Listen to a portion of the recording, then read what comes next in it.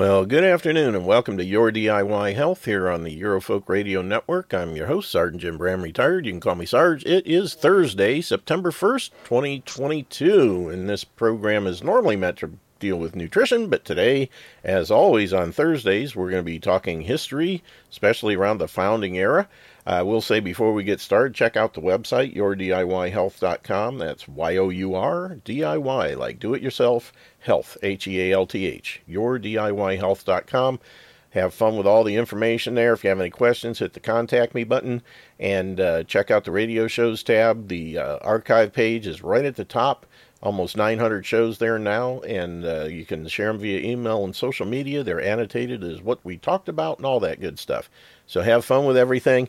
And with that, I'm going to go right to the phone, or right to our guest, Mike Gaddy. And Mike, it looks like you fall victim to the Skype updates, haven't you? I have, and I somehow dropped our fellow buddies here, and I'm trying to figure out how to get Cal and DW back. Yeah. Do you have a clue? You should have an add button, I think down in the lower right-hand corner.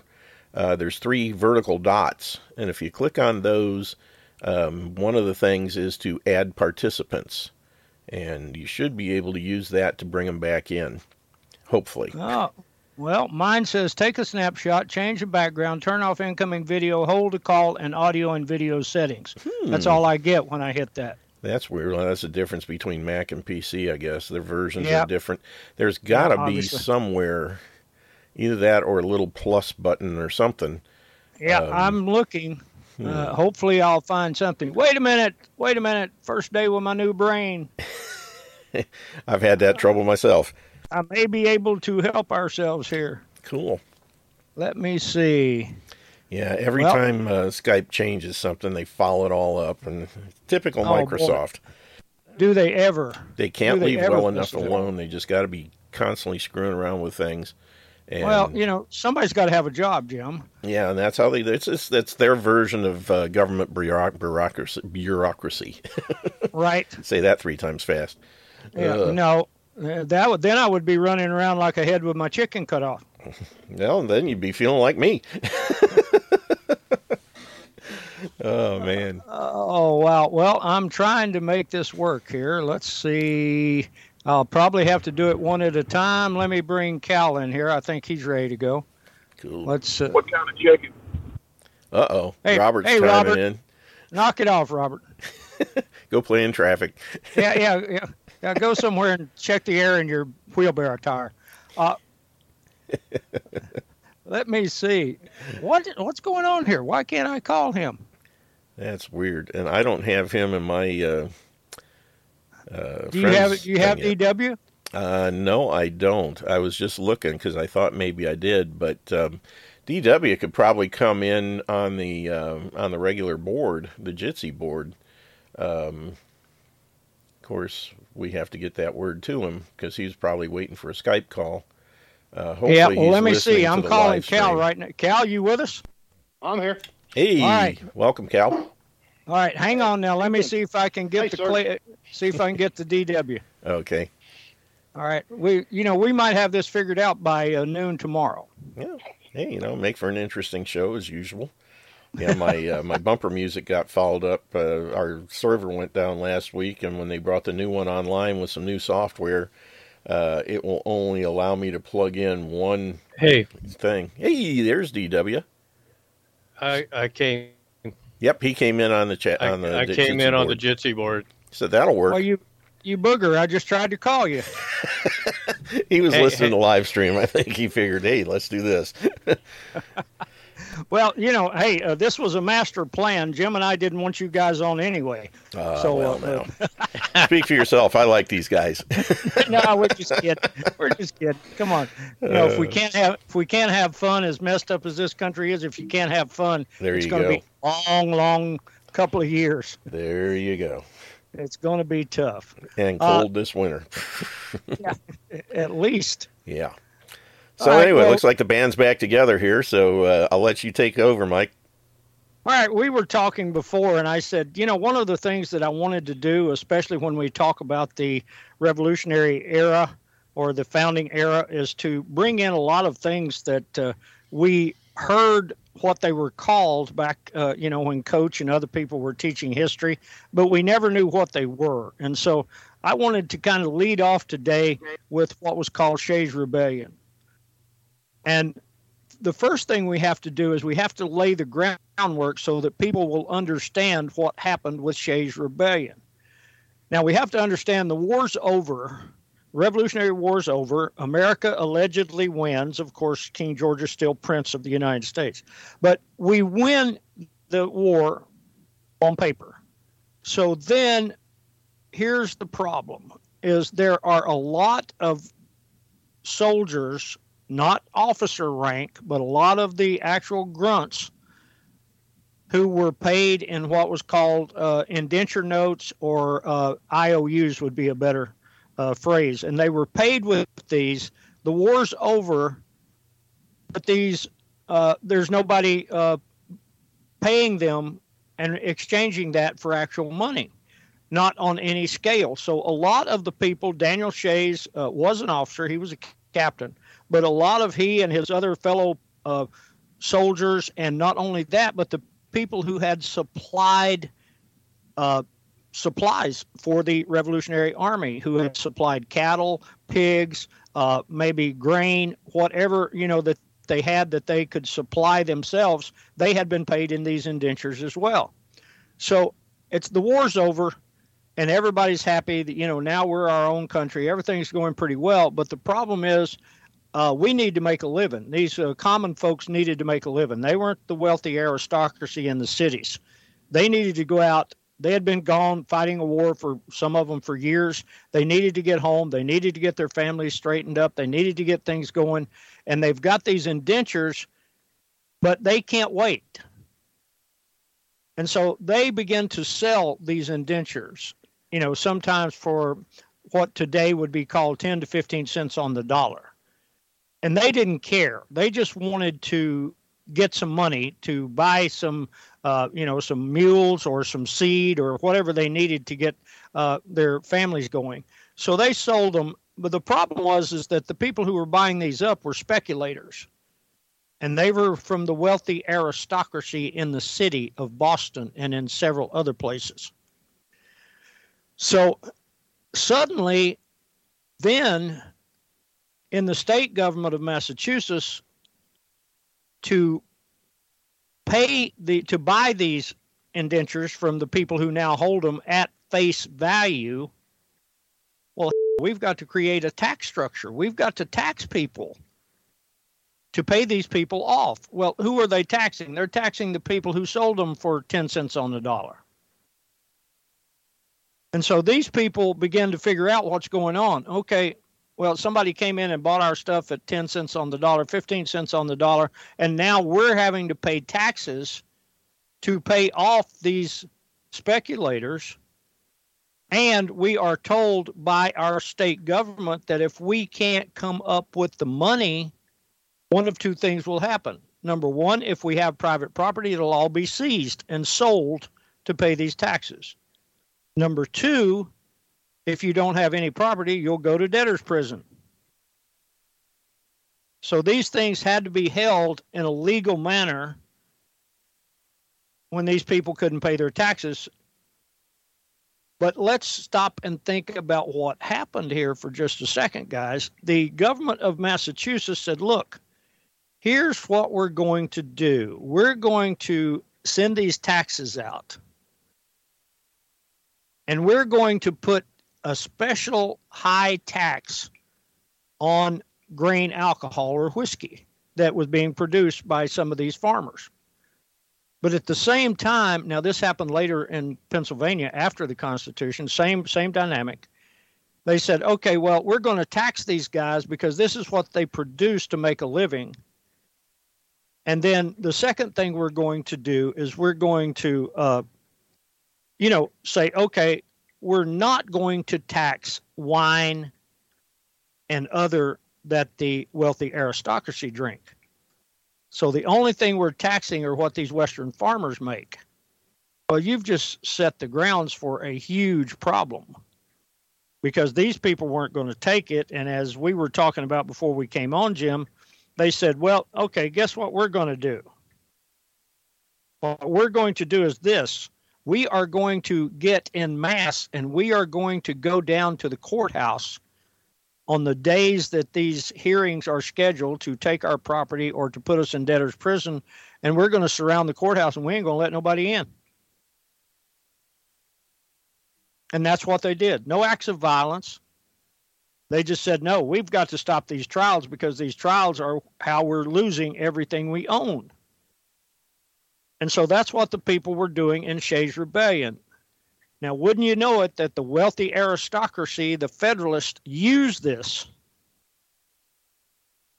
as a motivation for a stronger central government. Oh, these people are revolting against the government. They're not going to pay their taxes. The state government can't collect the taxes. We need a stronger federal government. Imagine that. So that was their plan. But in Western Massachusetts, taxes to pay this heavy public debt, which was now owned almost exclusively by these wealthy men in Boston and around Boston, had produced what we now call, what we just described as the Shays' Rebellion. Now a new super government was emerging, as I mentioned, and carrying out on a national scale the Federalist principle of taxation, regulation, and special privilege for the benefit of the favored group. Sound anything like today, guys? Now, this was all done at the expense of those who actually produced something and those who consumed what those people were producing. They were the people who were being taxed. And while to acquire sufficient support, these politicians had to purchase allies among certain groups of the people, the major concentration of benefits and privileges would undoubtedly accrue to the Federalist aristocracy.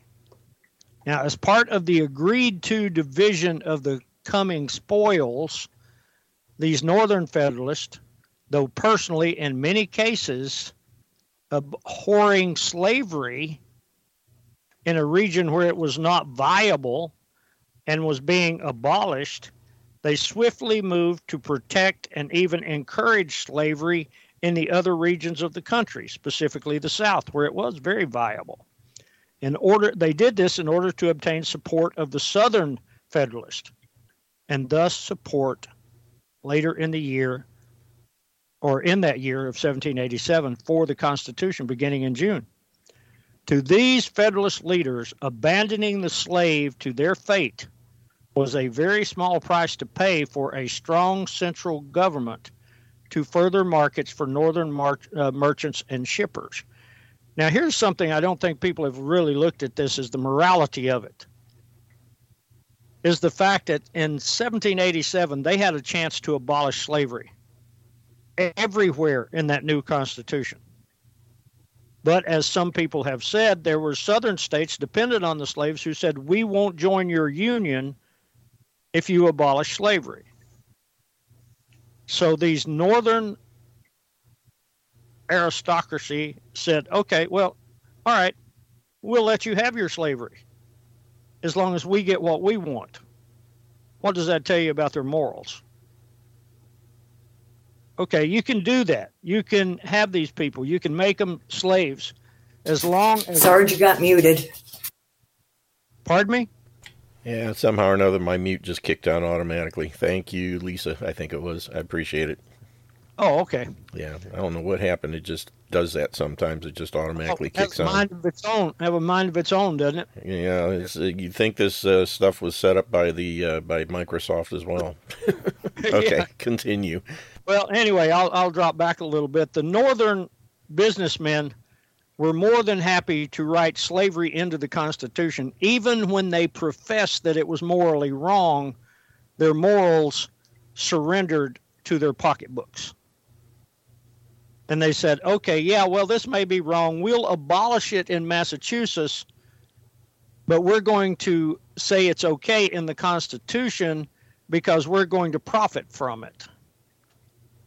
Now, There has long been a dispute over whether the Constitution was the completion of the Revolution, the fulfillment of the spirit of the American Revolution, or whether it was a counter-revolution against that very spirit.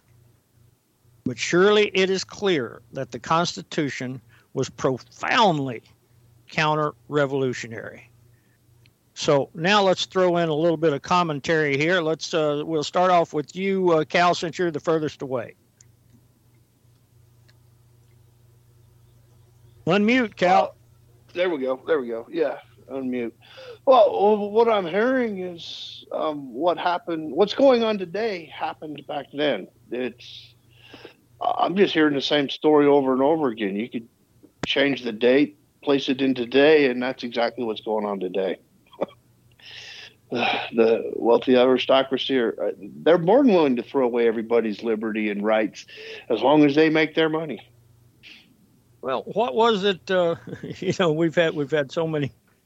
So what was it? Dandy Don Meredith used to say on Monday Night Football, "Hey, if it works, keep running it till they stop it." Yeah, and nobody seems to want to stop it because everybody wants their 30 shekels of silver, I guess. Well, I think that's you mentioned in our previous conversation, we were talking about Shays Rebellion. You mentioned some letters, source documents, ding, ding, ding, some letters between Washington and a couple of the generals. You want to elaborate on that a bit, Cal? Well, that's the only place I've ever really learned about Shays Rebellion was reading the letters between Henry Knox and George Washington when Knox was trying to convince Washington to attend the convention in Philadelphia. I mean, part of their conversation in letters, and what sparked most of it was Shays Rebellion and, what they need to do. There was a lot of fear amongst the Federalists that, these radicals, these Shayists, these radicals, they wanted to reinstate what was called agrarian law. And I'm still not exactly sure what agrarian law is, but it sounds like, well, you can't have debt. I mean, once the people own the property, they own the property. It's theirs. And there's no taxation on it. There's no debt on it. And that's just a ludial title. I think that's about what it could equate it to. True. And that brought on fear because, I mean, if we can't tax the people or their property, where are they going to get their money? I guess just doing sales and trade and, letting the free market take care of everything. In the end, you don't have to have taxes and things are just handled by committee as they always were back then. Well, in one of Shay's letters, Cal, and one that I have, in one of Shay's letters, he made the profound point, which just adds another story onto your building that you have there. He said very explicitly that how does the government expect us to pay taxes when they seize our means of production? Exactly. Well, DW, Alabama boy, jump in here and tell us what we need to know. Oh, that's a loaded gun. Well, there's like Cal, as you pointed out, and Cal expanded on, there's a pattern. There's a lot of moving parts. There's repetition. Some of the more obvious things that start to express themselves is the consistency in human nature is one point. And by teasing these threads out with the source documents and their own words in the history, we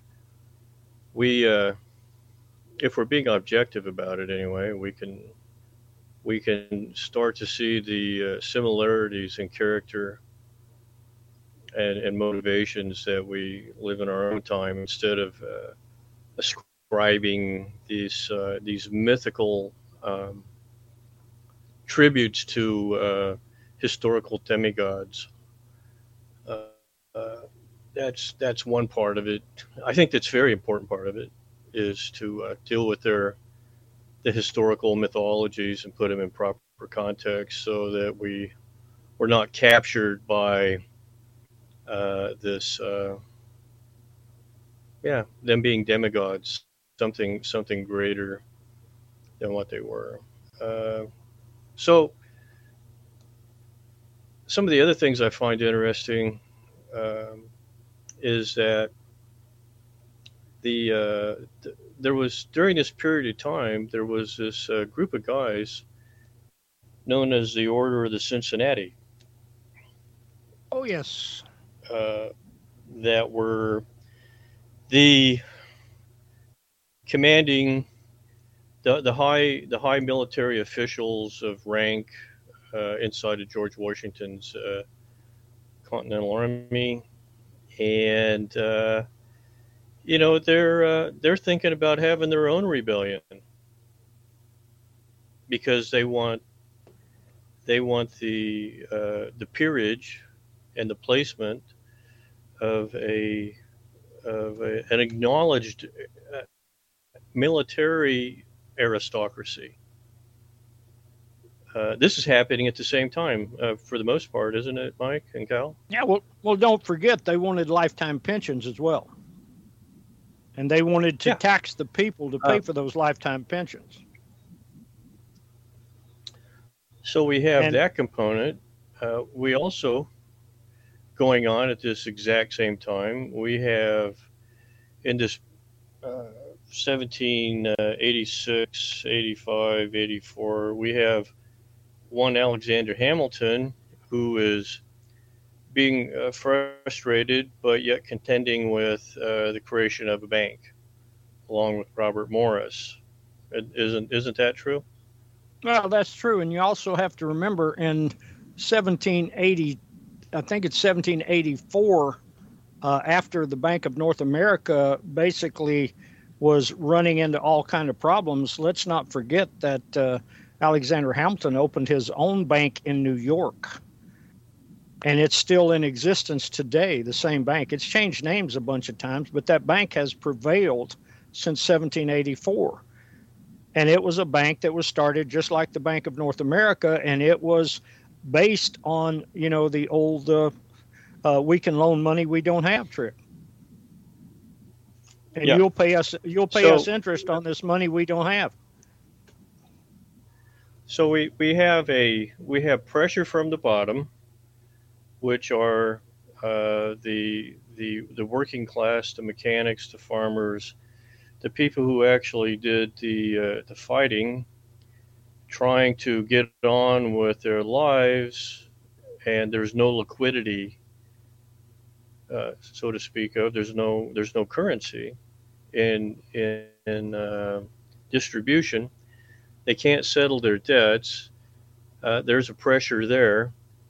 Then we have a group of people, representative for lack of better ones. We have Robert Morris, Alexander Hamilton, and the people that have invested in that war, wanting returns on those investments. And then we have a military elite known as the Order of the Cincinnati that's wanting their return and investment into perpetuity. That sort of lays out a very big, sort of a bigger picture of some of the forces that were at work that were driving the decisions. And at the center of all this is this guy named George Washington, and there's a crisis. There's a constitutional crisis developing here, it appears. And I'll stop here in a minute, but because I think there's a lot going on there. But I will say this: at some point, we come to realize that we have a group of people who see themselves as a natural aristocracy. A natural aristocracy. And it become more and more apparent to me over all these studying hundreds of years of history that these people care little about what form of government as long as they're in charge of it, which is what we're witnessing today. It's important that they, whatever form of government it is, that they're in charge of it. And as long as they can acquire that, that's their primary objective. So Oh, absolutely, I'll DW. pause They there. don't. Yeah. Okay, buddy. They don't give a darn what you call the government as long as they're running it. You can call it a republic, or you can call it a republic. You can call it a constitutional republic. You can call it a democracy. You can call it, a monarch. You can call it anything you want to as long as they're running it, because they don't care. And here's, I think, is something we have to throw in, is that to be in the Order of Cincinnati, you had to be what? Freemason. Oh, there we go. There we go. That was one of the requirements by Washington. You could not be unless you were a Freemason. Now, I think it's critical here that we throw in, which I threw in last Tuesday night on our online class, I threw in a quote by what I believe to be one of the most brilliant men in America today. He's getting a little long in the tooth. He's even older than me, and that's hard to imagine. But and he is none other than Professor Thomas Sowell. And here is one of his quotes, and I think this one tells us so much about this, because how many times, man, if I had $10 for every time somebody asked me, why do you care about this old stuff? Why do you care about what happened 200 years ago? If I had, $10 from every time I've heard that, I could probably invest with some of these wealthy people. But anyway, Thomas Sowell quote, "One of the most important reasons for studying history is that virtually every stupid idea that is in vogue today has been tried before and proved disastrous before, time and time again," unquote. That's why we study history. That's why we need to know these things. We need to know what happened. And to understand what's happening today, we need to know these things. And I know a lot of people, history, I hate it. It bored me to death when I was in school. I don't want anything to do with it. That kind of thing. And that's okay. It doesn't matter. But here we are with... Well, Mike. Yes, sir. Go ahead. Well, that sort of goes along with my new T-shirt.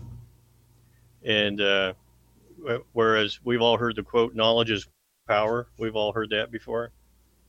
Mm-hmm. Well, my new T-shirt says, "Knowledge is power. That's why you don't have any." Yeah, we probably should get some kind of emblem for Jim Ram and trademark that booger. Uh-oh. Carol, you should say that's why you have neither. Yeah, that's why you have neither. Okay. That's very good too. Okay. But guys, thank you. Lifetime, yeah, thanks for that. That's great. In our lifetimes, the American Revolution, I know during mine, has been depicted by revisionist historians. Now, revisionist historian means they are bought and paid for, usually authors who got grants to write their book, and so they have to toe the line when they write it. But these revisionist historians have said this was all of this was nothing but a struggle for independence against Great Britain on behalf of rather abstract principles of constitutional or common law. But legal principles are seldom passionately held and fought for unless they are instinctively bound up with conflicts in politics or economic reality. So here's something I don't think many people understand. The Americans of that era were not anti-British. Imagine that. And here's the other point I made in the Tuesday night class, which we're kind of complimenting here today, is the fact that King George III did not run England. He was the figurehead. But what was running England back then was the Bank of England and the East India Company. They owned and controlled King George, just like today the Federal Reserve owns and controls our government. There is no difference. So, but to get back to the point, the Americans were not anti-British. On the contrary, the need to declare independence did not occur early on in any of these battles, and it was only acknowledged very late and almost reluctantly by most of the people. Most of these Americans were struggling for independence, and they were also struggling because of that for political and economic liberty against the mercantilism of the British Empire, which, as I said before, was the Bank of England and the East India Company.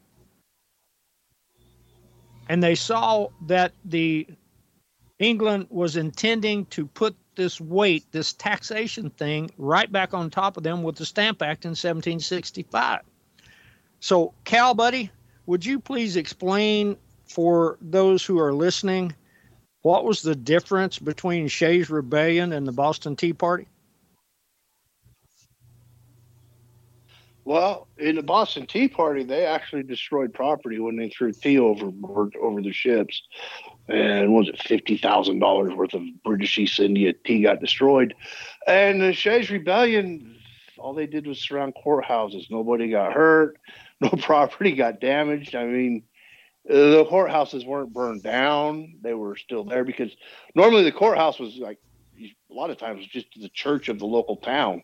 They just converted it into a courthouse for the day. And they just stopped the proceedings from happening. That's all the Shays' Rebellion was.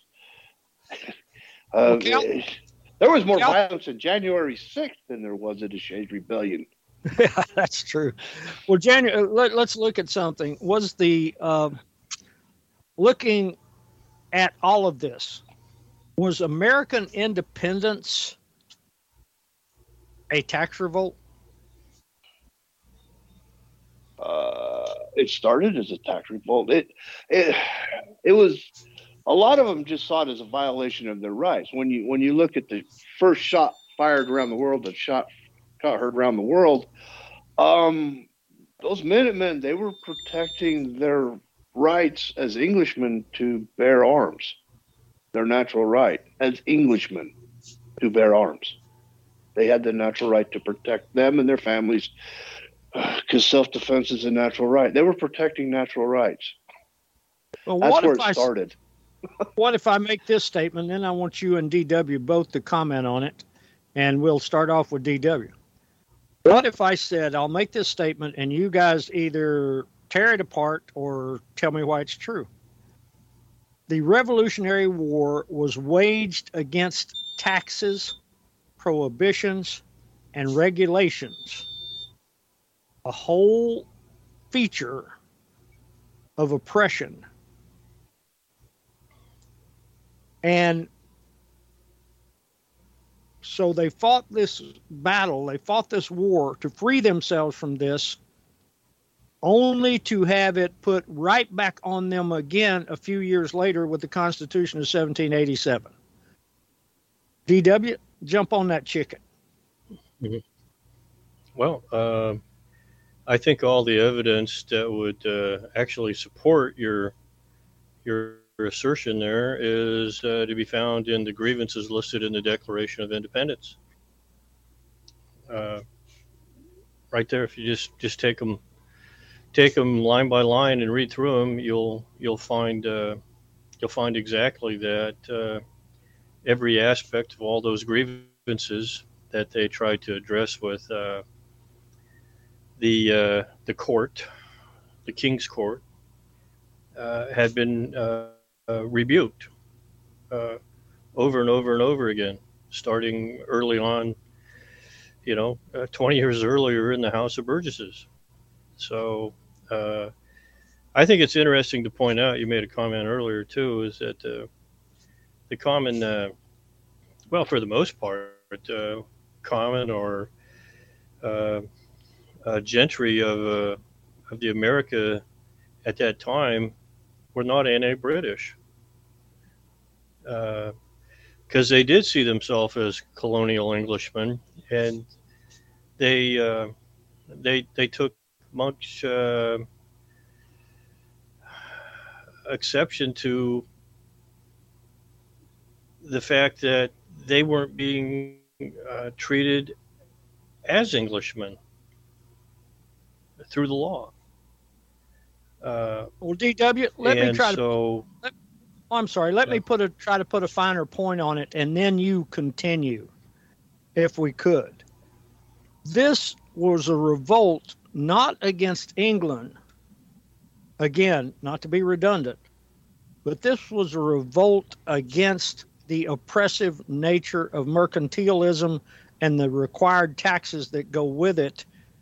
Again, not a revolt against England. This was a revolt against the Bank of England, and it was a revolt against the East India Company, which basically which was a huge part of the Bank of England. So, yeah. Go ahead. Well, go ahead. I mean, there's a very distinct parallel here that's gone on that I think is cloaked, and people don't realize it until we tease it apart. The English or the British Army was under the financial control and direction of the bank and the British East India Company to enforce their mercantilism. Different from today, how? Well, it's not, and that's what I'm trying to draw the parallel to. Is for the last 100 and some odd years, the United States military and the government has been using that same model of enforcement to impose the bankers and corporate mercantile model upon the rest of the world through their military prowess and ability by harvesting the resources and energy of the American people. And so there's, of course, it's been the narration and the propaganda, the propagation of the narrative has been, a lot of people will take exception with what I've said, but the proofs speak for themselves. And so this is a business model that is still going on. Now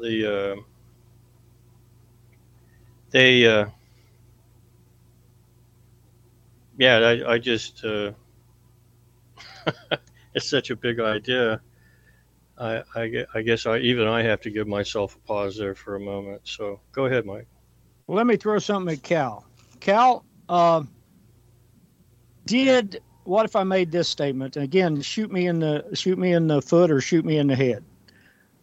If I made this statement, the Constitution of 1787 reinstituted under a different name everything that the Revolutionary War was fought to stop. True. There's no other answer. That's just a true statement. It was a counter-revolution to the Declaration of Independence. It was counter to the spirit of why the revolution was fought. I mean, it wasn't so much against taxes so much as it was against a violation of rights. And I mean, part of it is you go back to 1765, the aristocracy in the House of Burgess, they were willing to accept the stamp act tax. Well, okay, we'll just pay it because, well, they could afford it. But the common folk couldn't. And Patrick Henry stood up and spoke for the common folk. And they called him a traitor. And they called him a traitor for doing so. Yeah, but they called him the voice of thunder later. I mean, I guess a lot of it just comes from what perspective one wants to look at the picture. Well, Cal and DW, I want both of you to comment on this, and I'm going to make another statement. To support the Constitution of 1787 and that fallacious Bill of Rights is no different than supporting King George III, the Bank of England, and the East India Company in 1765. DW, you want to go first? Yeah. Well, actually, that's an important question. Ask me again, would you? Take the time to ask me that question again. Okay. All right. The Constitution of 1787 and the Bill of Rights, which people claim all kind of fealty to, including up to and including claiming it was endorsed by God or inspired by God. Those people who support that Constitution are in actuality supporting the exact thing that the American Revolution was fought to free us from. Is that a little bit more concise? Yeah. Well, no, it was good the first time, but it's a it's sort of an important and, from my point of view, a complex question, and because it involves transference. You have to transfer the intent of what's called King George, which is actually the banks in the British East India Company, and then parse the motivations and the objectives of the Federalists in the writing of that Constitution and implementation of it. So what I'll say here is that the Federalists wanted to take that business model and then oversee it, administer it for their agenda and their objectives, and actually work in partnership. I would say almost as a franchise with the British, or at least some parts of the Federalists were working as a franchise with the Bank of England and the East India Company to further a business model. Of course, this is supported later judicially by Marbury versus Madison, when the determination, go look it up, people, not me, in my opinion. The Chief Justice in his ruling, who's a very conflicted man, states it's not what the Constitution says, it's the interpretation of the Constitution. And so they've been able to interpret it as a means to their end. And I think I'll leave that there. So is what you're trying to tell me, DW, is the Constitution is whatever the government clowns in black gowns says it is? Yes. According to them. According to Marbury versus Madison. Yeah. So you're trying to tell me there are no absolutes? No, it's it always has been. It was established as a government of implied powers, and they're the arbitrators of their own implied powers. Of that natural aristocracy that have aspired and acquired that class and status. Yeah, that's who that is. Yeah. You think this might have inspired Antonin Scalia, that great conservative icon? You think that might have inspired his statement in Heller versus D.C. when he said that your rights are subject to reasonable restrictions by government? I think that's I think that is exactly just another semantical restatement of what Marbury versus Madison was saying. Yeah, exactly that. Well, that's a good one. I wish we could get into Marbury a little bit. You do know that Chief Justice John Marshall, who issued that order, should have disqualified himself for conflict of interest in that case, right? Well, yeah. There's a lot of that. There's a lot of that's gone on for quite some time. Well, who didn't deliver Marbury? To recuse himself. Who didn't deliver Marbury's appointment to the federal judgeship? Marshall. Yeah, Marshall was Secretary of State. Secretary of State then, yeah. And he didn't deliver it. Marbury sues to get it, and John Marshall sits as Chief Justice. You people think this thing was ever intended to be legal from the very frickin' beginning? That's kind of like putting Alan Dulles in charge of the Warren Commission, the assassination investigation, and the Warren Commission. That's exactly what that is right there. So, or Kissinger, they want to put Heinrich Kissinger in charge of the 9/11 Commission. So how many people know? How many people know that was George W. Bush's first choice? Well, at least about 50 people here do now. Well, let's hope so. At least we're having fun, guys. Cal, you want to jump in? Well, your first question, is support of the Constitution and the so-called Bill of Rights, a support of the Bank of England and the British East India Company, and because it was them or their agents that created the Constitution and foisted it upon the people. That's why it was created. I mean, government is nothing more than herd management for the banksters. Any government. That's why they don't care what government it is. Whatever herd management you need to control your people, you put that in place and we'll take care of you. That's basically the message from the banksters to whoever's in charge of the governments.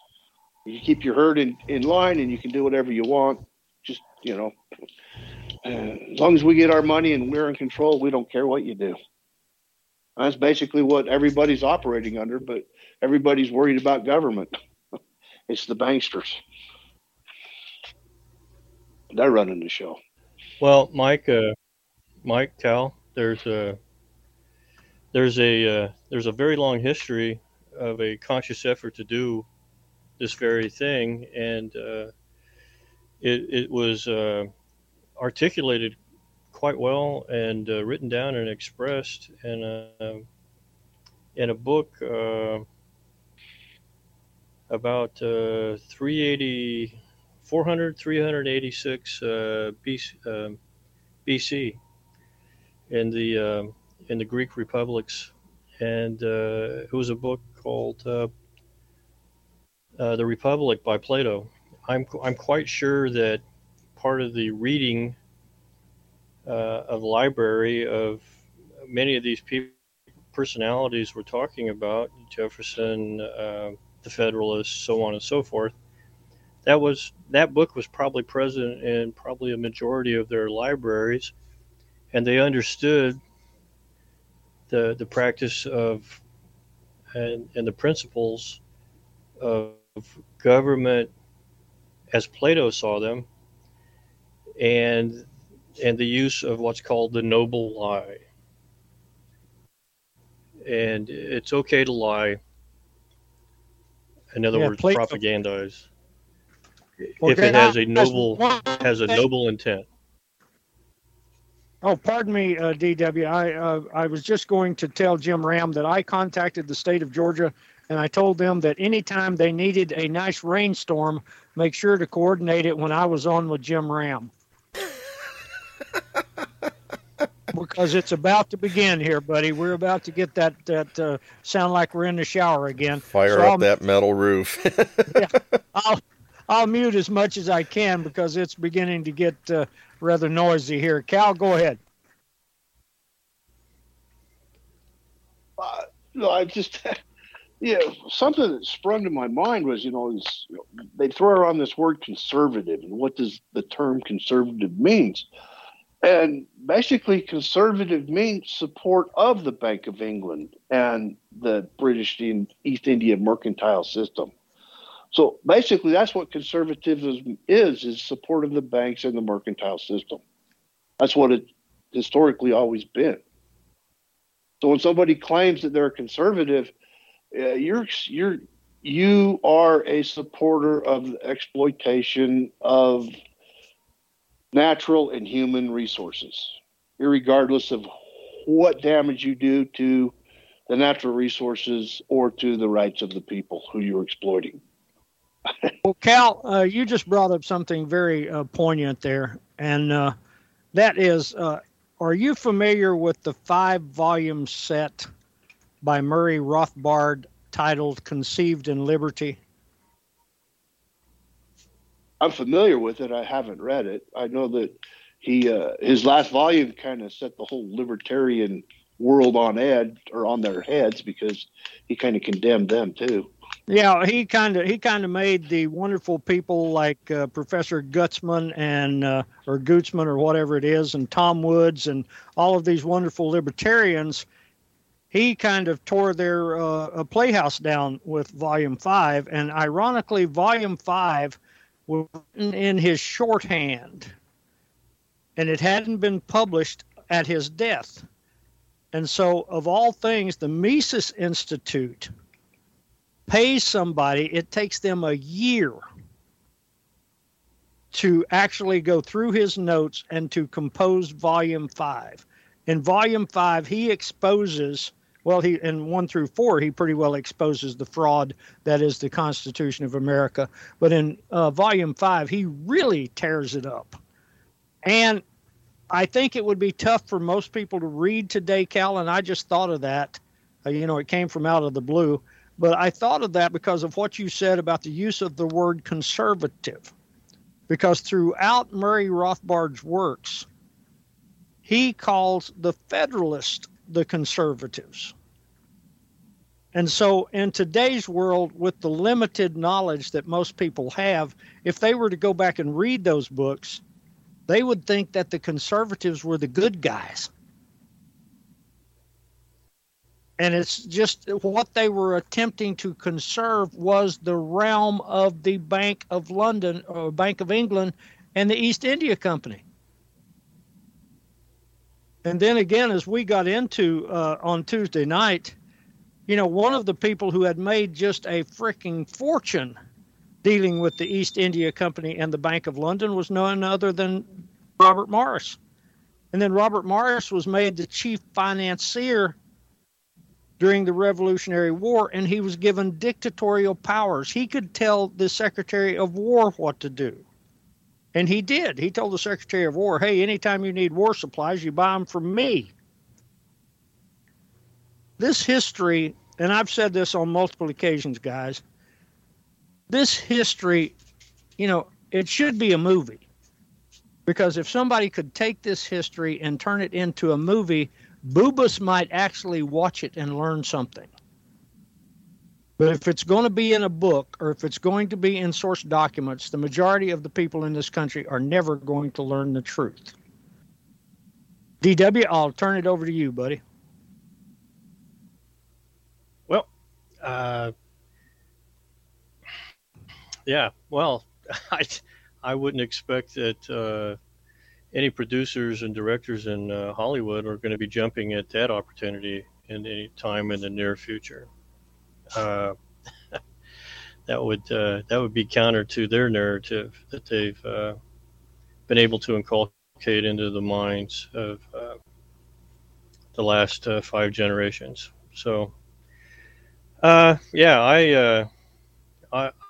think we've had a pretty good conversation on the contradictions and using Shays Rebellion and even the Whiskey Rebellion and that period of time, and reflect and project it into future events as a model of control and repetition. Of course, they always leverage technology and different personalities going forward, but the same formula is in process and was utilized heavily in the 1800s and definitely through the 1900s, World War I, World War II. This is why Albert Pike had the ability to be so prophetic in his predictions as what would transpire 40, 50, and 60 years into the future. He was spot on. How did he know that? Because they understood the mechanisms of social control, media, and the power of a small group of people organized in a at the time was a quasi-secret society ability to affect these things. I just would remind people, because I think Albert Pike needs much more exposure than what he's been Coverage. given. He's the grand poobah of the Scottish Rite, and I'm going to put into context what you're seeing today was their official motto of the Scottish Rite, which is order ab chaos, order out of chaos.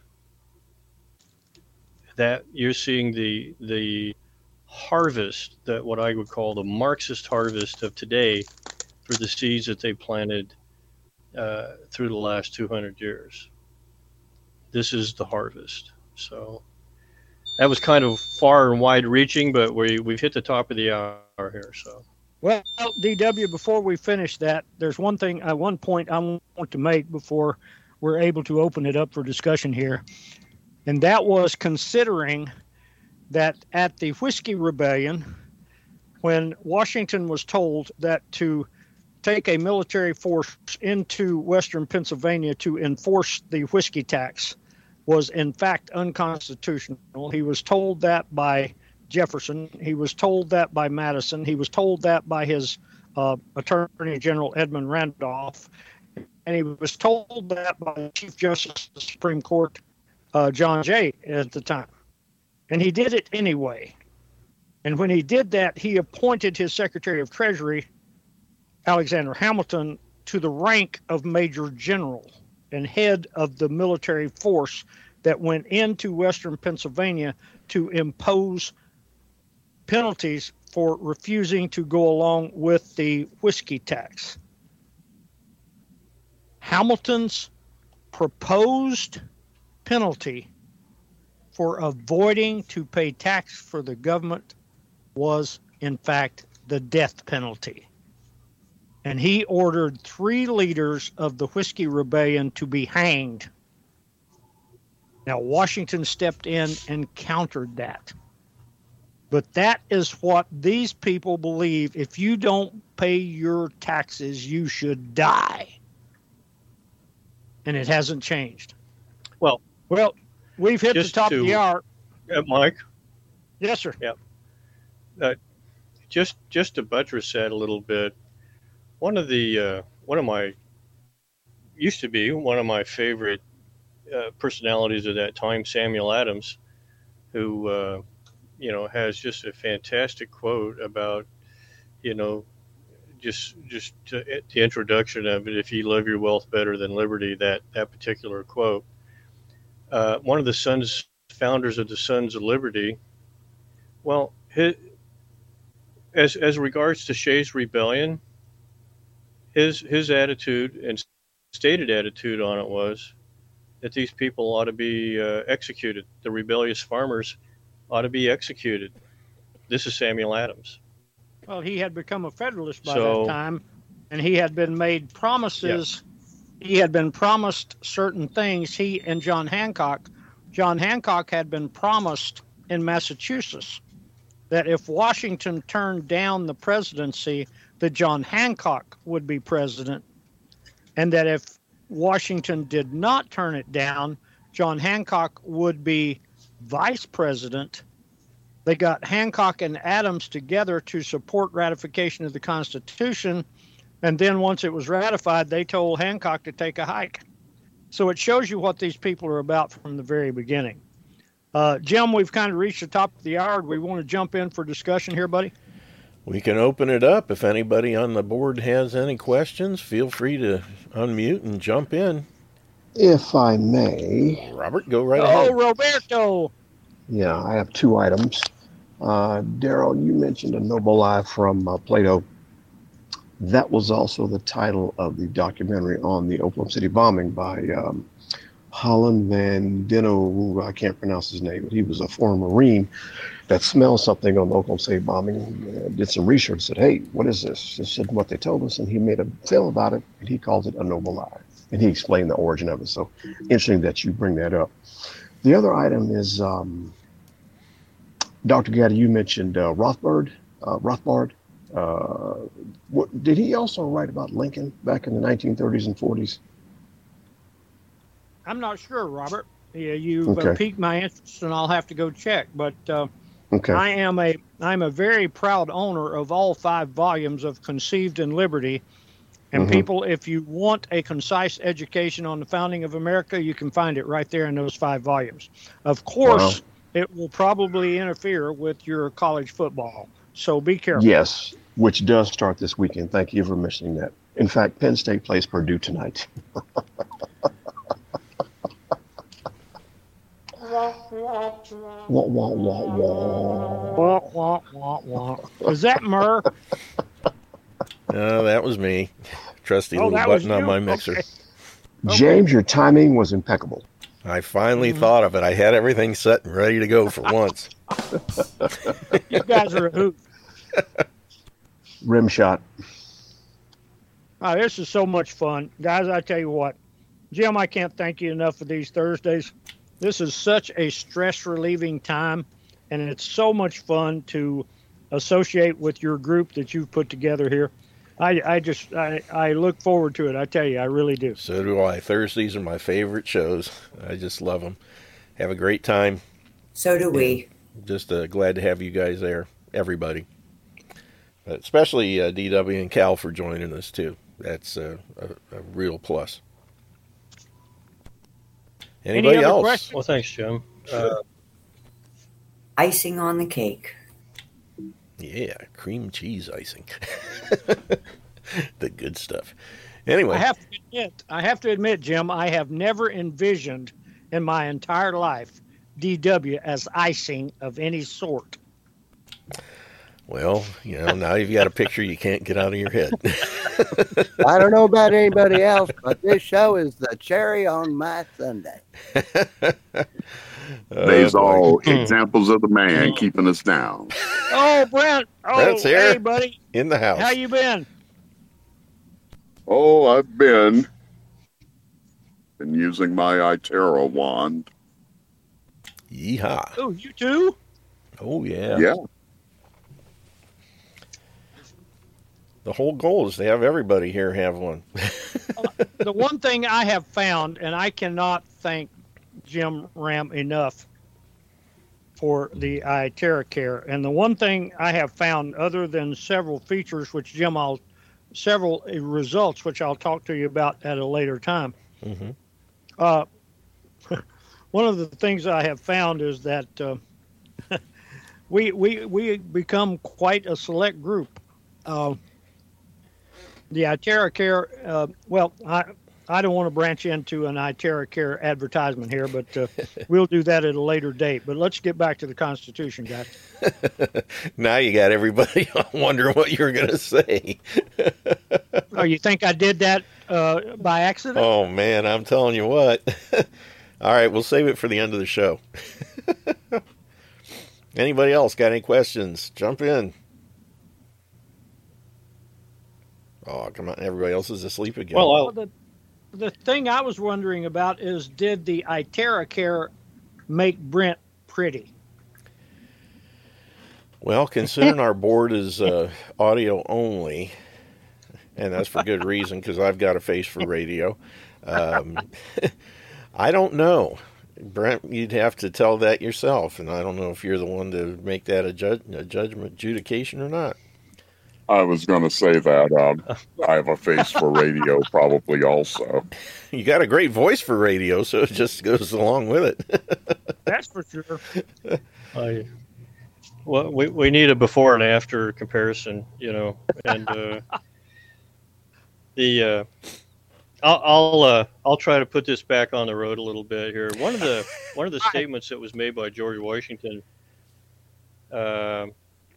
and an attitude that was present was his imperial dignity, and he proclaimed on at different times the right to impose their will by their imperial dignity. Now, I don't know that doesn't seem to be consistent with the philosophy.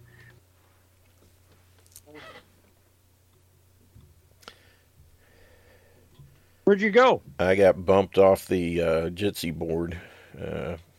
Oh, no. Yeah, I'm rebooting, getting back in right now. Jump on, Cal. Take us down the road here, Cal. Just, the words that Washington used was command obedience and assert their imperial dignity. And he was speaking of Congress being able to lay taxes. They had right. Sounds like something King George would say. Oh, that is King George. Wait, which King George are we talking about here? King George on this side of the pond. Yeah, King George the first, the American King George the first. Yeah, that's how many. Those were his words. How many people? No, sorry, Cal. How many people know that George Washington was an investor and a stockholder in the Bank of England? No surprise there. So he profited from both sides of the war. Oh, absolutely. No wonder they wanted to go for 2 more years than what it should have. Of course, so did the English side. I mean, you got to think about it. I mean, Cornwallis, I haven't done much research, but I'm pretty sure he was probably a stockholder in the Bank of England too. So, and a Mason, was Cornwallis a Freemason? Yes, he was. Okay. So these guys are actually just kind of sacrificing people to advance the agenda for their ultimate masters, the Bank of England. Are you trying to say, Cal, that the Revolutionary War was kind of like a Wide World of Wrestling match? Yeah, except for they were actually killing people, and every time a cannonball went through George Washington's lines, Cornwallis and George Washington made money, and every time a cannonball went through Cornwallis's lines, George Washington and Cornwallis made money. So it was in their best benefit to just battle with each other. Is this why they didn't shoot and go after the officers? Is that why they had that standing gentleman's agreement back in that time not to go after the officers? Because ultimately the officers were all part of the same club, no matter what country they supposedly came from. All Freemasons. They're all Freemasons. So, and they don't have a loyalty to the country. They have a loyalty to themselves and to furthering their agenda, which is control and money over people. Yeah. So that's basically what this Revolutionary War and the foundation of this country was all about, was just to establish a firm foothold for the Bank of England and the British East India Company. I mean, you can notice it if you look at the similarities between the Betsy Ross flag and the British East India Company flag. Similarities are almost the same damn thing. Well, and then when you consider it was George Washington who was an investor, and Robert Morris, who was an investor and a primary trader with the British East India Company. Oh yeah, throw in Hamilton, he was part of it too, but he wasn't part of the Betsy Ross flag. But there was those two people that designed the Betsy Ross flag, wasn't it? And one other. Not Thomas Willing, but his father-in-law or something. Betsy Ross's uncle. And they're all related, too. How is it they're all related? Or inbreded or something. You threw out a name last week, Bingham of New York, and I started looking him up, and he's like Thomas Willing's father-in-law. Or, no, Thomas Willing was his father-in-law, something like that. it's just amazing. All these ties that you're not told about.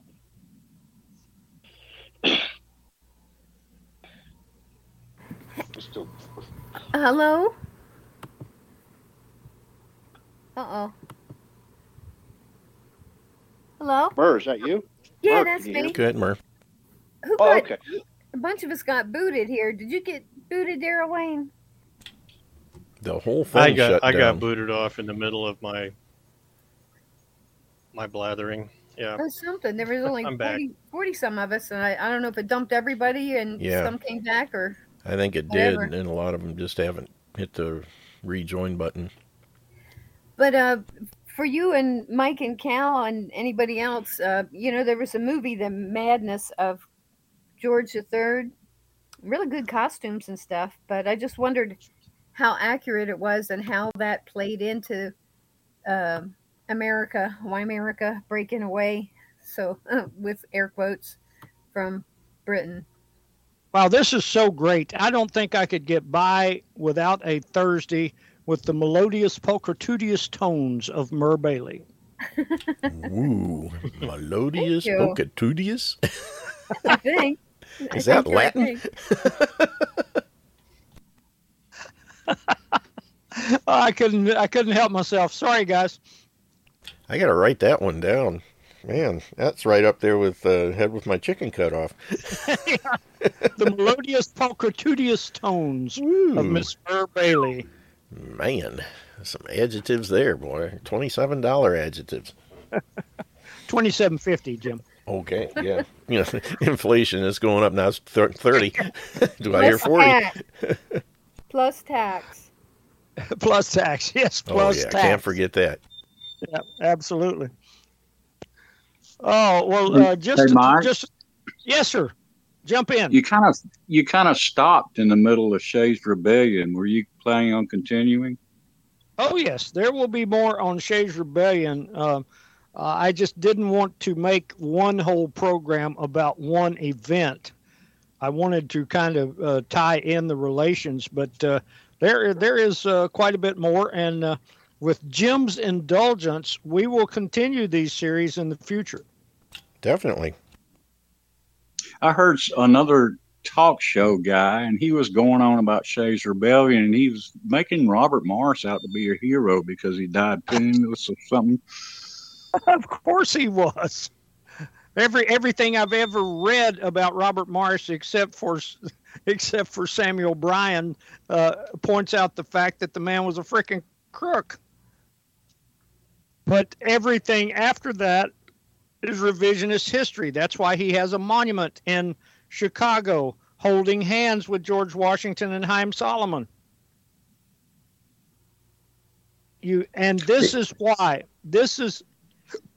Pardon me. And DW brought this up last week.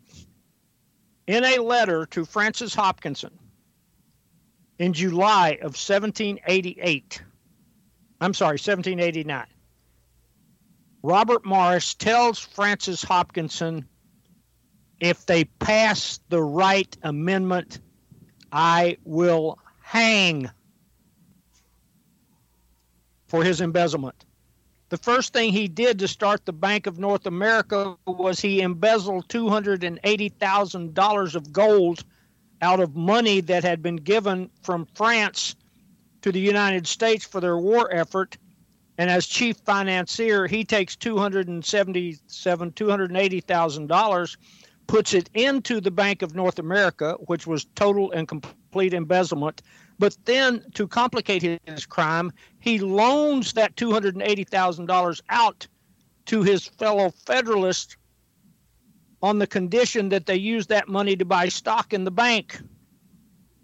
So he and all of his friends had stock in the Bank of North America that they paid not a penny for because the money was embezzled by Morris. Of course, they don't want to say anything, but this guy's a hero. Sorry, I get pretty passionate about that. Well, Mike, you forgot to add on. Well, and then that embezzled money that the Congress borrowed from the Bank of North America was used to purchase war supplies from who other? Robert Morris. at his What a price. scam. Yeah. I mean, that's genius. He got to set his prices. He set his own prices, and then he bought products from himself for the Army. The other thing that was amazing was that if he, in his shipping, when he was shipping war supplies to his own company, if they were confiscated by Britain, he charged the U.S. government for them anyway. So his company Right. had an insurance policy called the United States government. Yeah. The there's a for the gentleman that asked that question. There's several reasons why we do this, and with Jim facilitating it on this platform here is that it allows us, as been described earlier, we start a poker game using history chips. I like that a lot. So Cal and I and Mike will we start this poker game and lay out some chips, and then hoping that you'll ante up and get in the game with us and try to keep it at a pace where everybody has a voice and can get involved in the game. And I find as an educator that over the years we go a lot faster by slowing things down a little bit and taking time with it and treating it with the importance that it is, actually, because everybody can't process information, particularly when you're trying to overcome the revisionist history and the indoctrination. We all appreciate what's been done, and I just wanted to throw that out there. That thanks for that. That we do Thanks this for the people that are here and listening. Yeah. Absolutely. Thanks for that, DW. And sir, you made the comment about someone on another talk show said that Morris was a hero. And I understand that because they're pushing the Federalist narrative. They're pushing the constitutional worship. But did you have some other comment or some other input on that, sir? Didn't mean to cut you off. No, well, that was on Speak Free Radio, by the way, and also on Speak Free, it may have been the same person, I don't know, but this guy also said that he thought Alex Jones ought to be taken off the air, and this was on Speak Free Radio. Yeah. I tell you what, if John Kaminsky ever got anything right in his entire life, and I question that, if he ever got anything right was in his email that he sent out where he castigated me and Speak Free Radio and Paul English and said that it was not Speak Free Radio, it was Don't Speak Free Radio. Of course, he's still at Speak Free Radio. Well, I don't think it was John Kaminsky. It was somebody else. But, I mean, it just astounded me when they said that, Oh, of course. They are pushing the British agenda. And Speak Free Radio is not. That's all I'll say.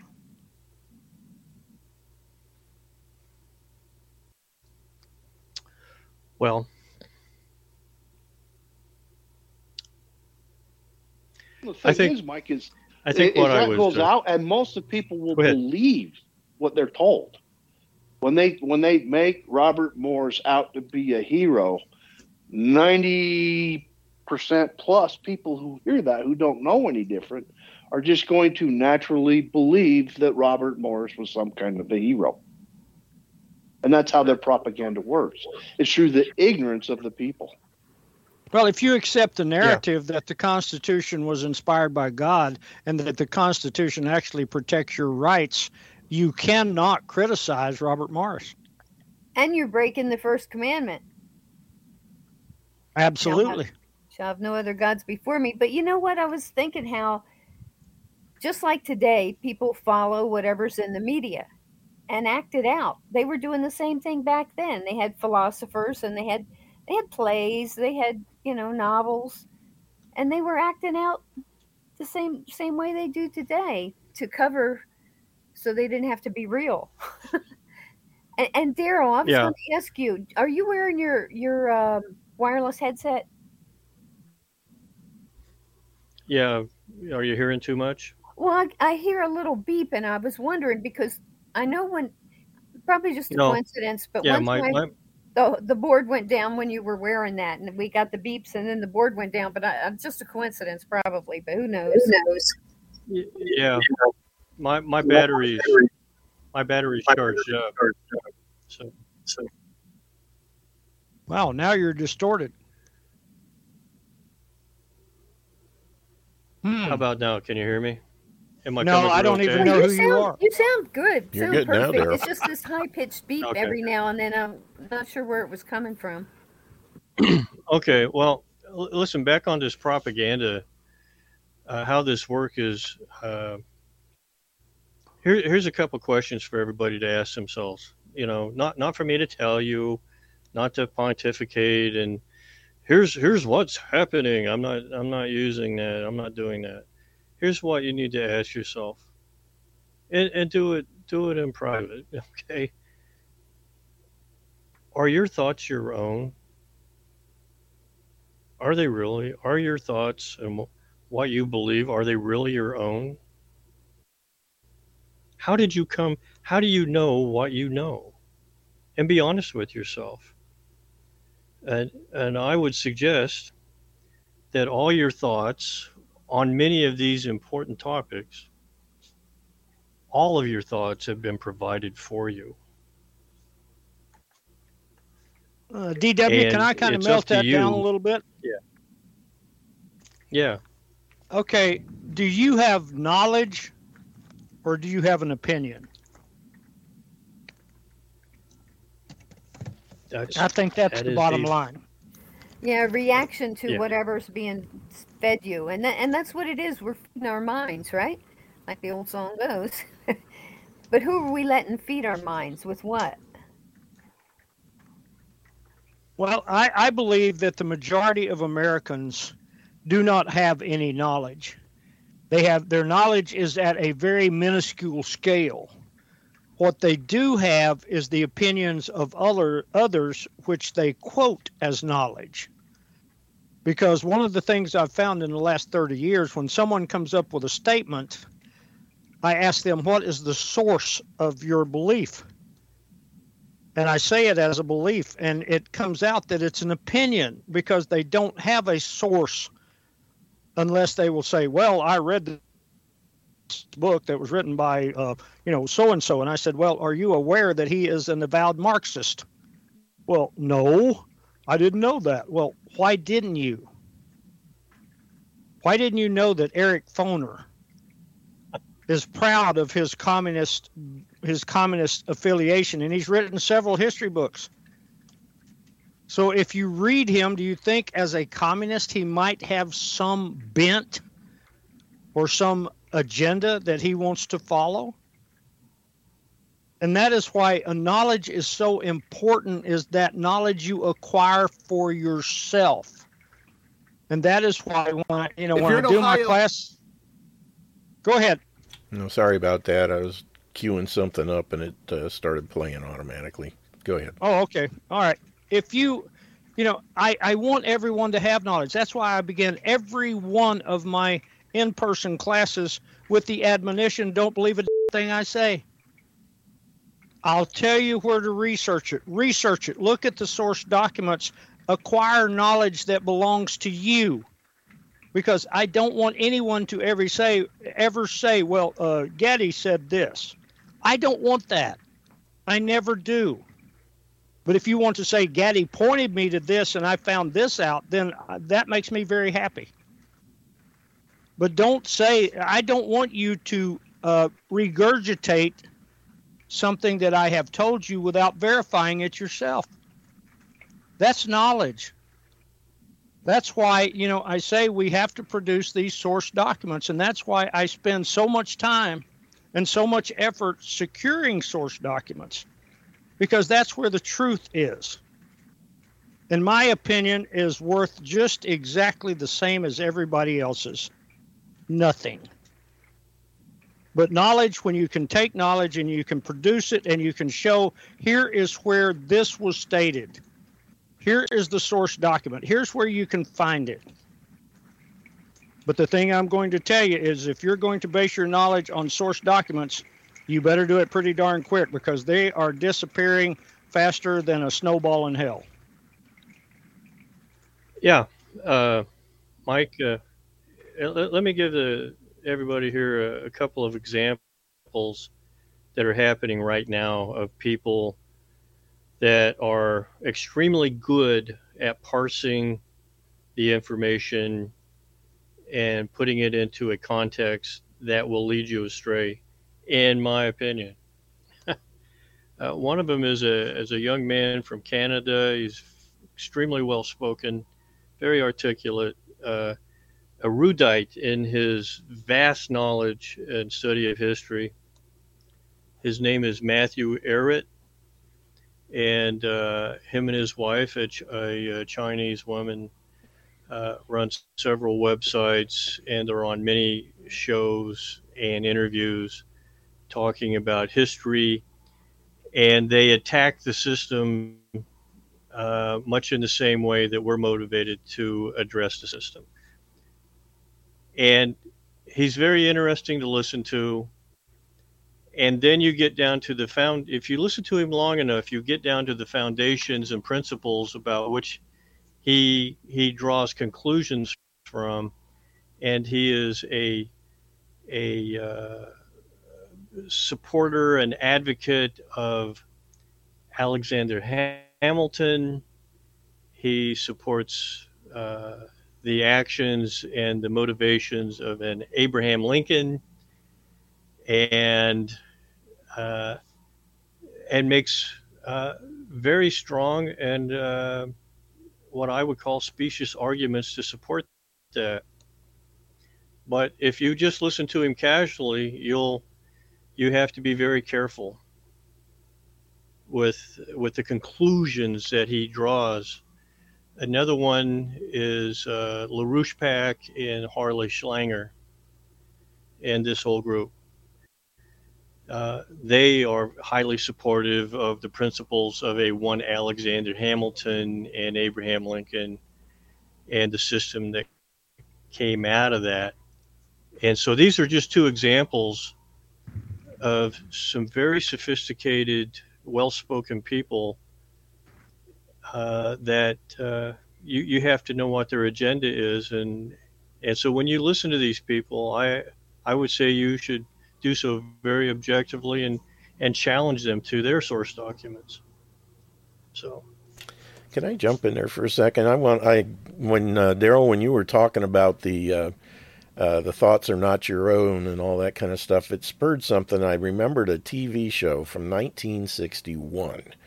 This is the intro for that show. See if it makes any sense and see if you remember.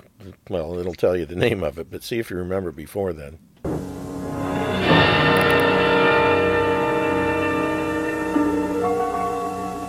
There is nothing wrong with your television set. Do not attempt to adjust the picture.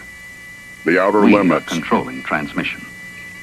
We will control the horizontal. We will control the vertical. We can change the focus to a soft blur or sharpen it to crystal clarity. For the next hour, sit quietly and we will control all that you see and hear. You are about to participate in a great adventure.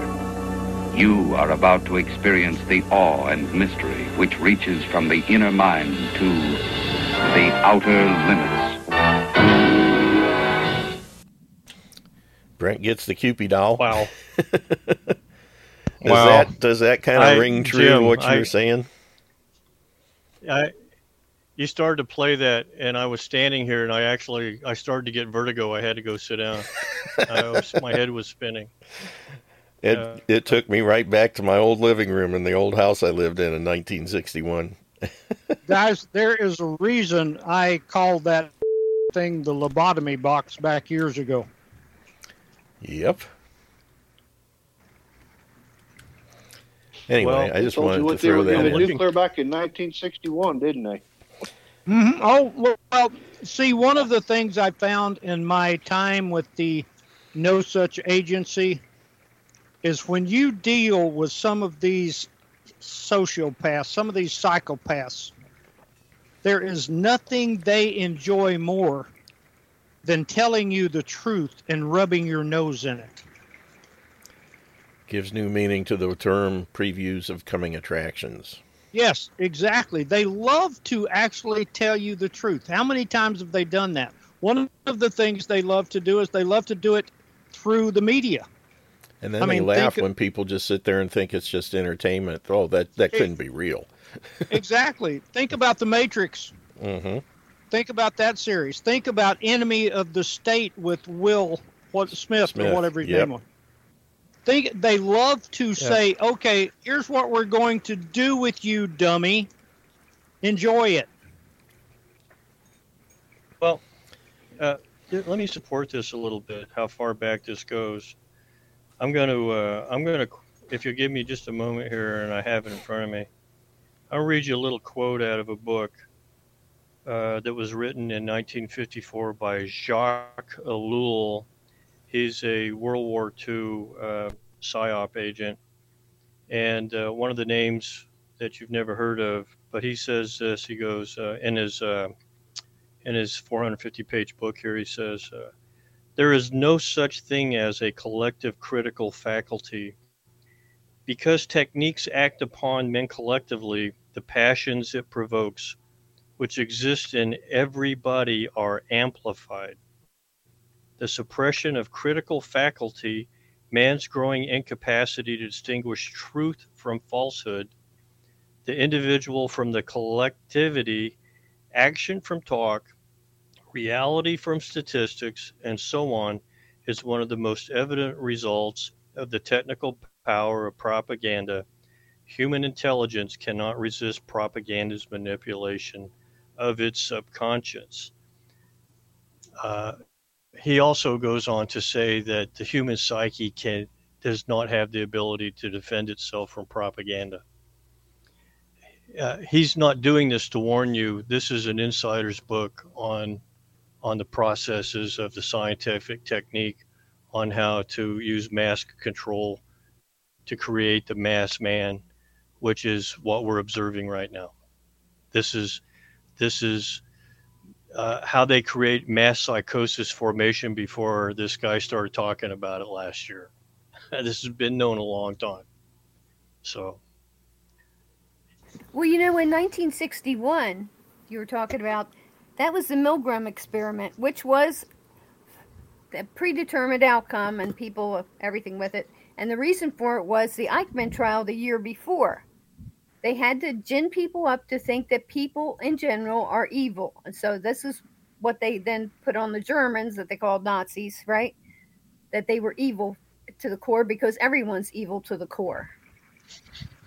Sure, we're sinners. We're born into the world sinners, but we're not evil to the core. So, and then Zimbardo did something similar with the Stanford prison experiment.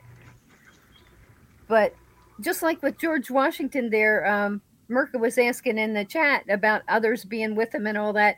The thing is, as evil as these people are, once in a while they'll do something kind of good. So then you want to back them. Yeah. Then you want to back them. But it's just a ploy. It's like a cat and mouse game, like Harold Wallace Rosenthal said, Well, Mer, you have to bait your hook. You have to put something good on the hook to make people bite it so they'll be trapped. So there has to be some good in the theory, but you guys mentioned 1961. Let's jump ahead 20 years to the world famous comment, "We will know our disinformation program is complete when everything the American public believes is false." Yep. CIA Director William Casey. Now, do you think he said that for entertainment? Or was that of, here, we're about to rub your nose in it, sucker? That was his mission statement for the CIA in the cabinet. Exactly. To Reagan. That was his mission statement. And Barbara Honegger, I guess, was taking shorthand and wrote it down. It was a spell that was spoken over us that became a spell that did everything he wanted. Well, but today, stop and think about it. How many Americans actually believe, oh, Jim, there it comes, buddy. You hear that rain? Baby.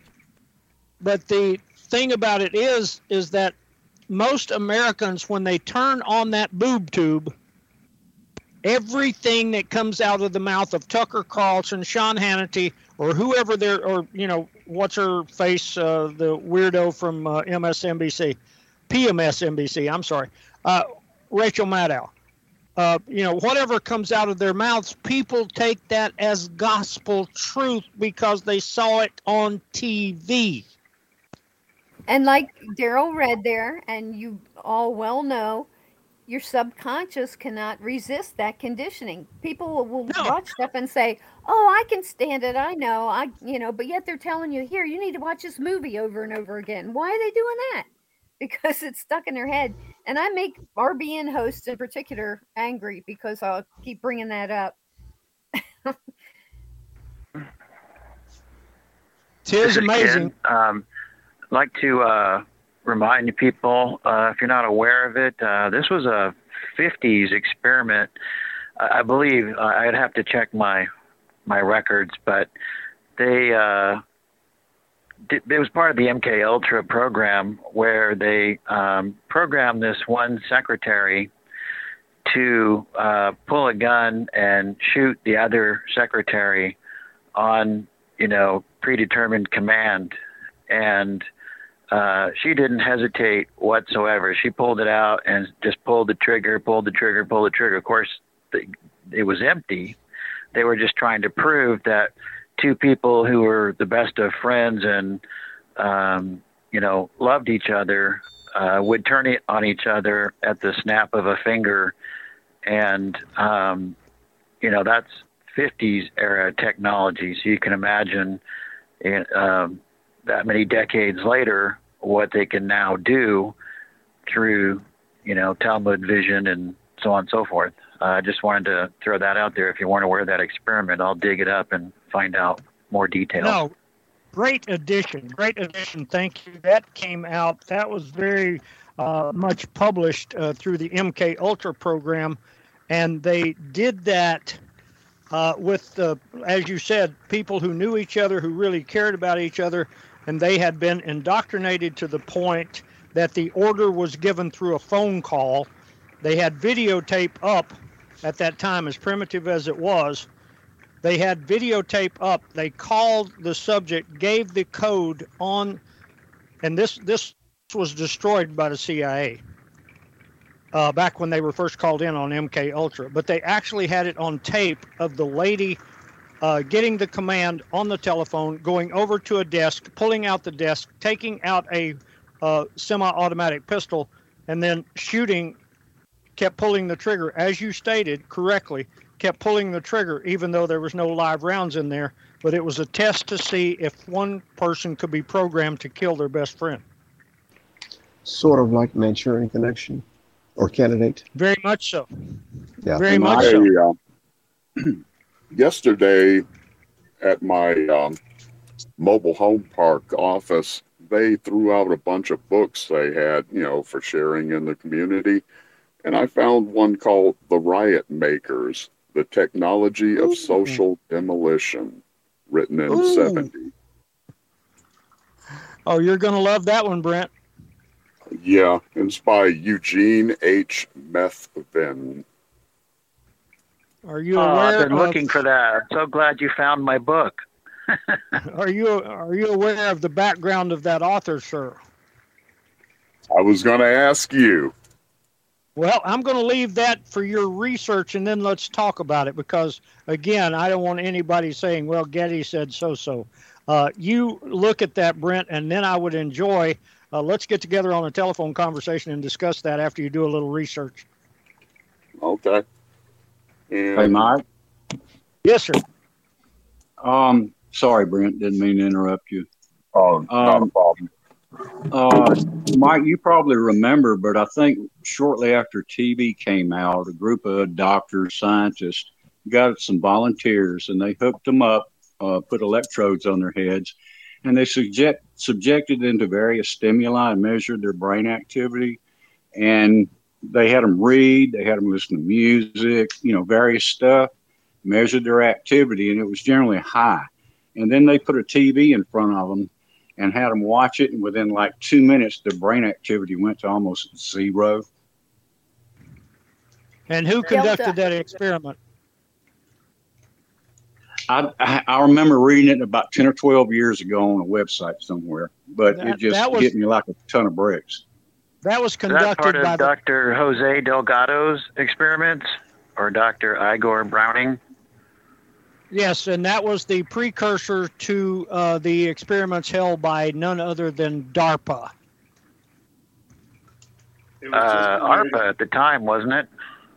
Yeah, they've changed the nomenclature on a couple of occasions, but it was as I said, it was the precursor to what we now call DARPA. Oh, I'm sorry, I misunderstood. Yes, sir. But that's the one I enjoy telling people about is that, Jose Delgado was the guy who put the electrodes in the brain of the charging bull, and he'd push a button and it would stop right in front of him. That's the short version. He did many other things with cats and monkeys. But Dr. Browning put him into a donkey's head, into the hypothalamus, and this donkey went all the way up this mountain in New Mexico and then came back down exactly as they had programmed him by these electrodes were causing the sensation of 20 full-blown orgasms going off simultaneously. And every time he would deviate off the trail, the signal would go away. And so the article commented saying, you never saw a donkey so eager to stay on path. And it did exactly what they wanted to by remote control, by the stimulus. And again, this is, 50s era technology, which now can be done without implanting any electrodes, especially if you've pumped them full of self-replicating nanobots, creating circuits inside of the person. But the other thing I like to bring up and mention, if people haven't seen it, is Natalie Wood's last movie called Brainstorm. And yes. Very interesting watch in light of this conversation, especially since they no longer need the helmet anymore. But I yield. Thank you. Well, let's not forget, excellent comment. Thank you so very much for that. But let's not forget when MK Ultra and the CIA and all of their mind control programs decided that the electrodes were not applicable anymore, so they decided to ingest the element, and they used D-lysergic acid diethylamide, which became commonly known as LSD. And they found that by different doses, and they actually had a CIA agent who was ready to blow the whistle on what they were doing with that exercise, so they threw him out of a 7-story window. Was that the guy in France, Frank something? I don't think it was in France. Okay. Let's not forget. Let's not forget Forrestal too. Let's not forget what they did to Forrestal. Yeah. Well, go ahead.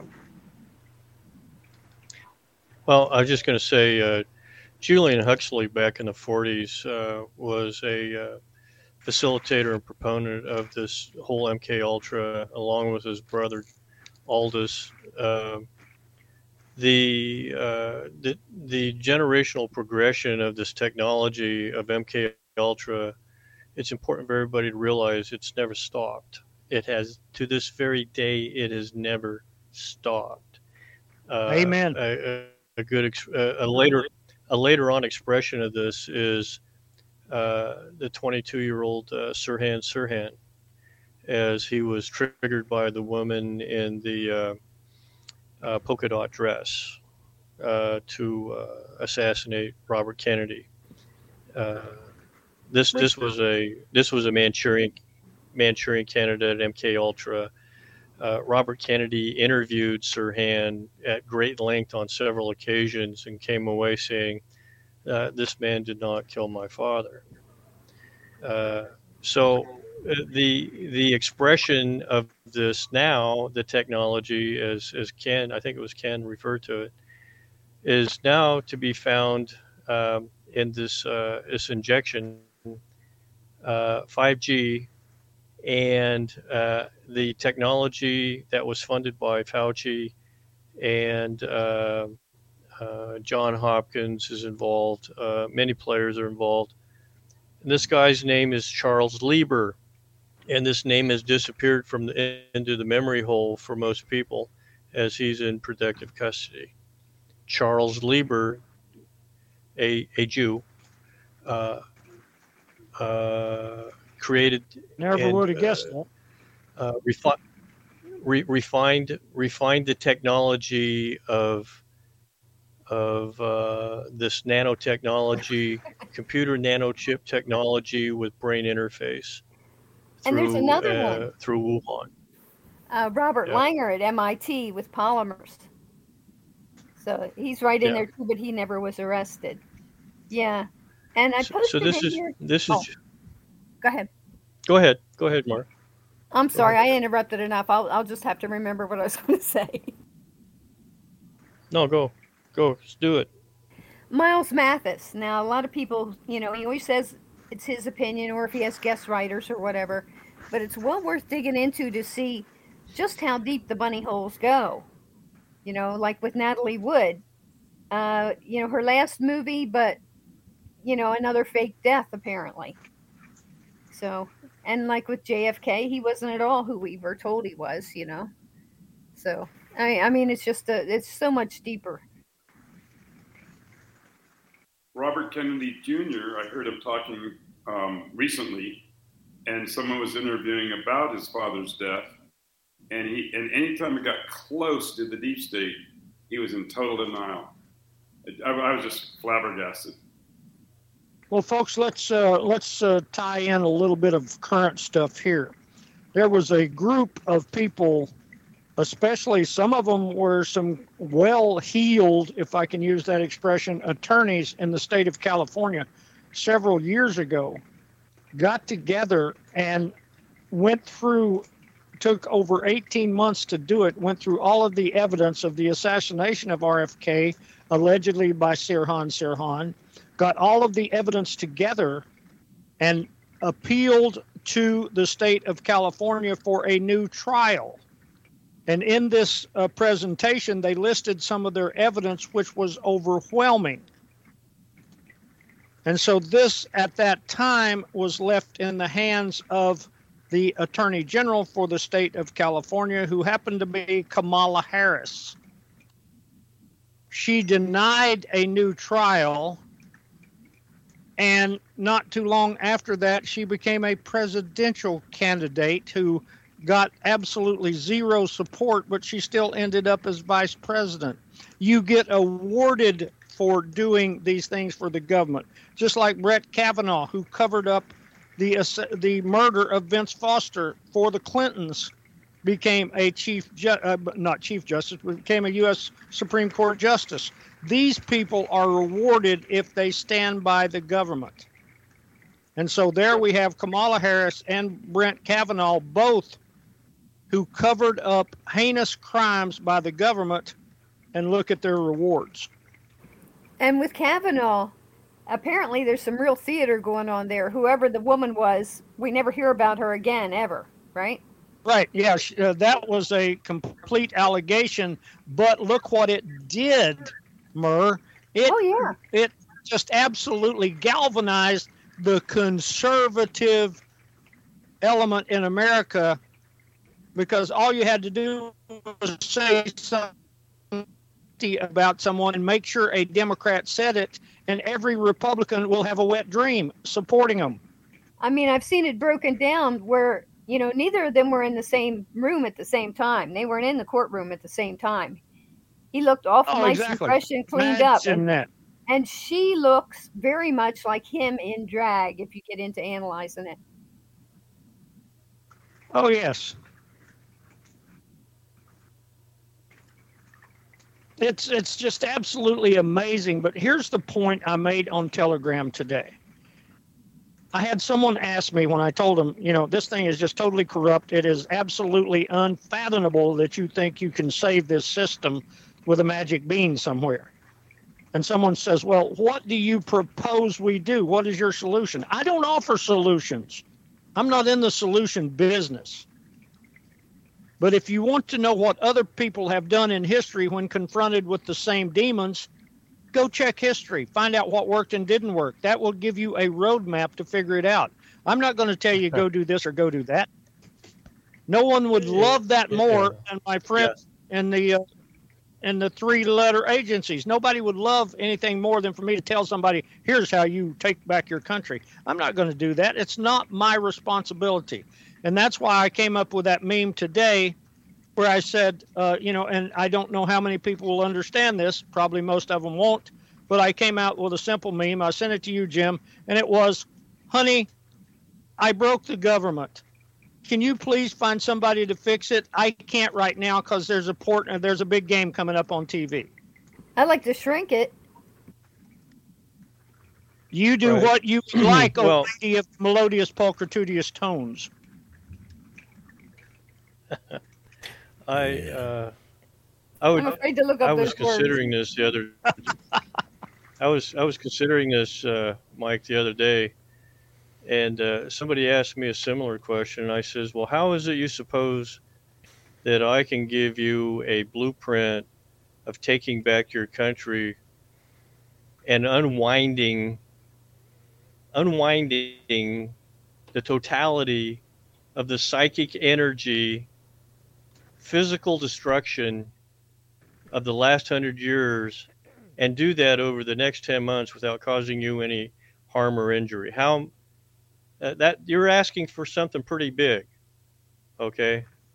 How do you unwind this over just say the next 10 months? How do you unwind 100 years, just 100 years of it? How do you do that? Well, you're not going to. Well, DW, break it down even finer. I did this to a guy the other day, and a guy asked me, he said, well, what's your proposal? How are you going to fix this? And I said, oh, damn, you want me to fix something that you've spent the better part of your life destroying, and you want me to fix it this afternoon? Well, right. Mike, you have suggested that we simply Go ahead, Robert. Just real quick. Mike, you have suggested we simply disengage, and I agree. Just disengage, just get out of it. Well, I've tried to break that down to an analogy. If you go to Vegas, and Robert, you've been there. Yes. If you go, or Reno, where you're at now, if you go down to the casino and you get into a card game, and you see that it's crooked and you're about to lose your entire fortune, not only yours but everything your children will have, would you stay there and try to fix the game, or would you get the hell out? I'd get the hell out. That's the simplicity of the situation. Yes. I'll share this little analogy here, is that particularly in our generation, we've had a generation of people who have spent their entire life climbing the ladder of success, and in fact did it. They climbed the ladder of success, and they get to the top rung, and they look around, and then they find they're on the wrong wall. Now what do? Blame somebody else. I guess, yeah.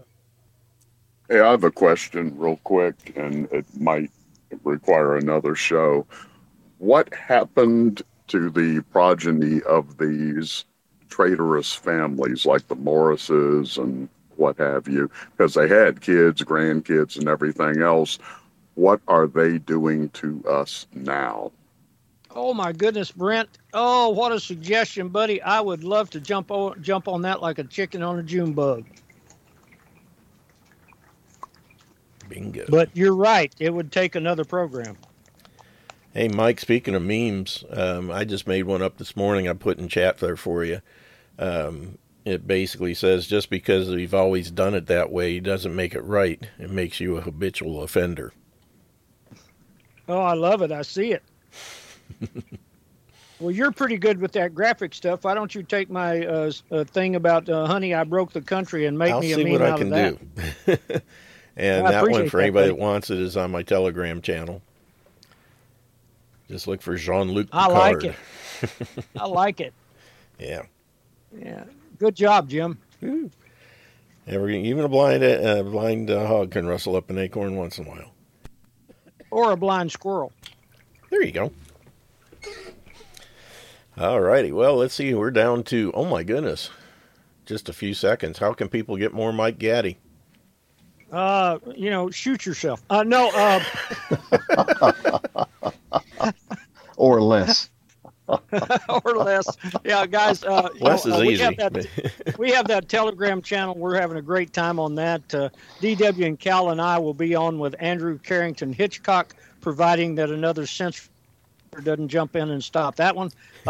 Sometime. I'm also on a monthly program with Stephen Whitener on RBN, and I am looking at a venture full in the face. We talked about it for an hour and a half today. I may have another platform very shortly for Whistling Dixie, guys. Cool. Awesome. Gotta love that. Well, definitely keep us advised on how that one goes out.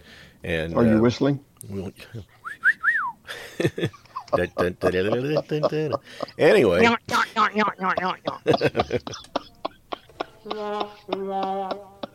Okay. Anyway, we are out of time. Again, thanks, DW. Thanks, Cal. Thanks, Mike, and everybody else for being here. We appreciate it so much. Solid Thursdays are always wonderful. Take care of your bodies because it's the only place you have to live. And just be yourself because everybody else is taken. We'll see you on Monday. Take care. Have a wonderful weekend. God bless. Hey, God bless. Thanks, everyone. Appreciate it, Jim. You guys have a wonderful weekend. You too. You too, Doctor.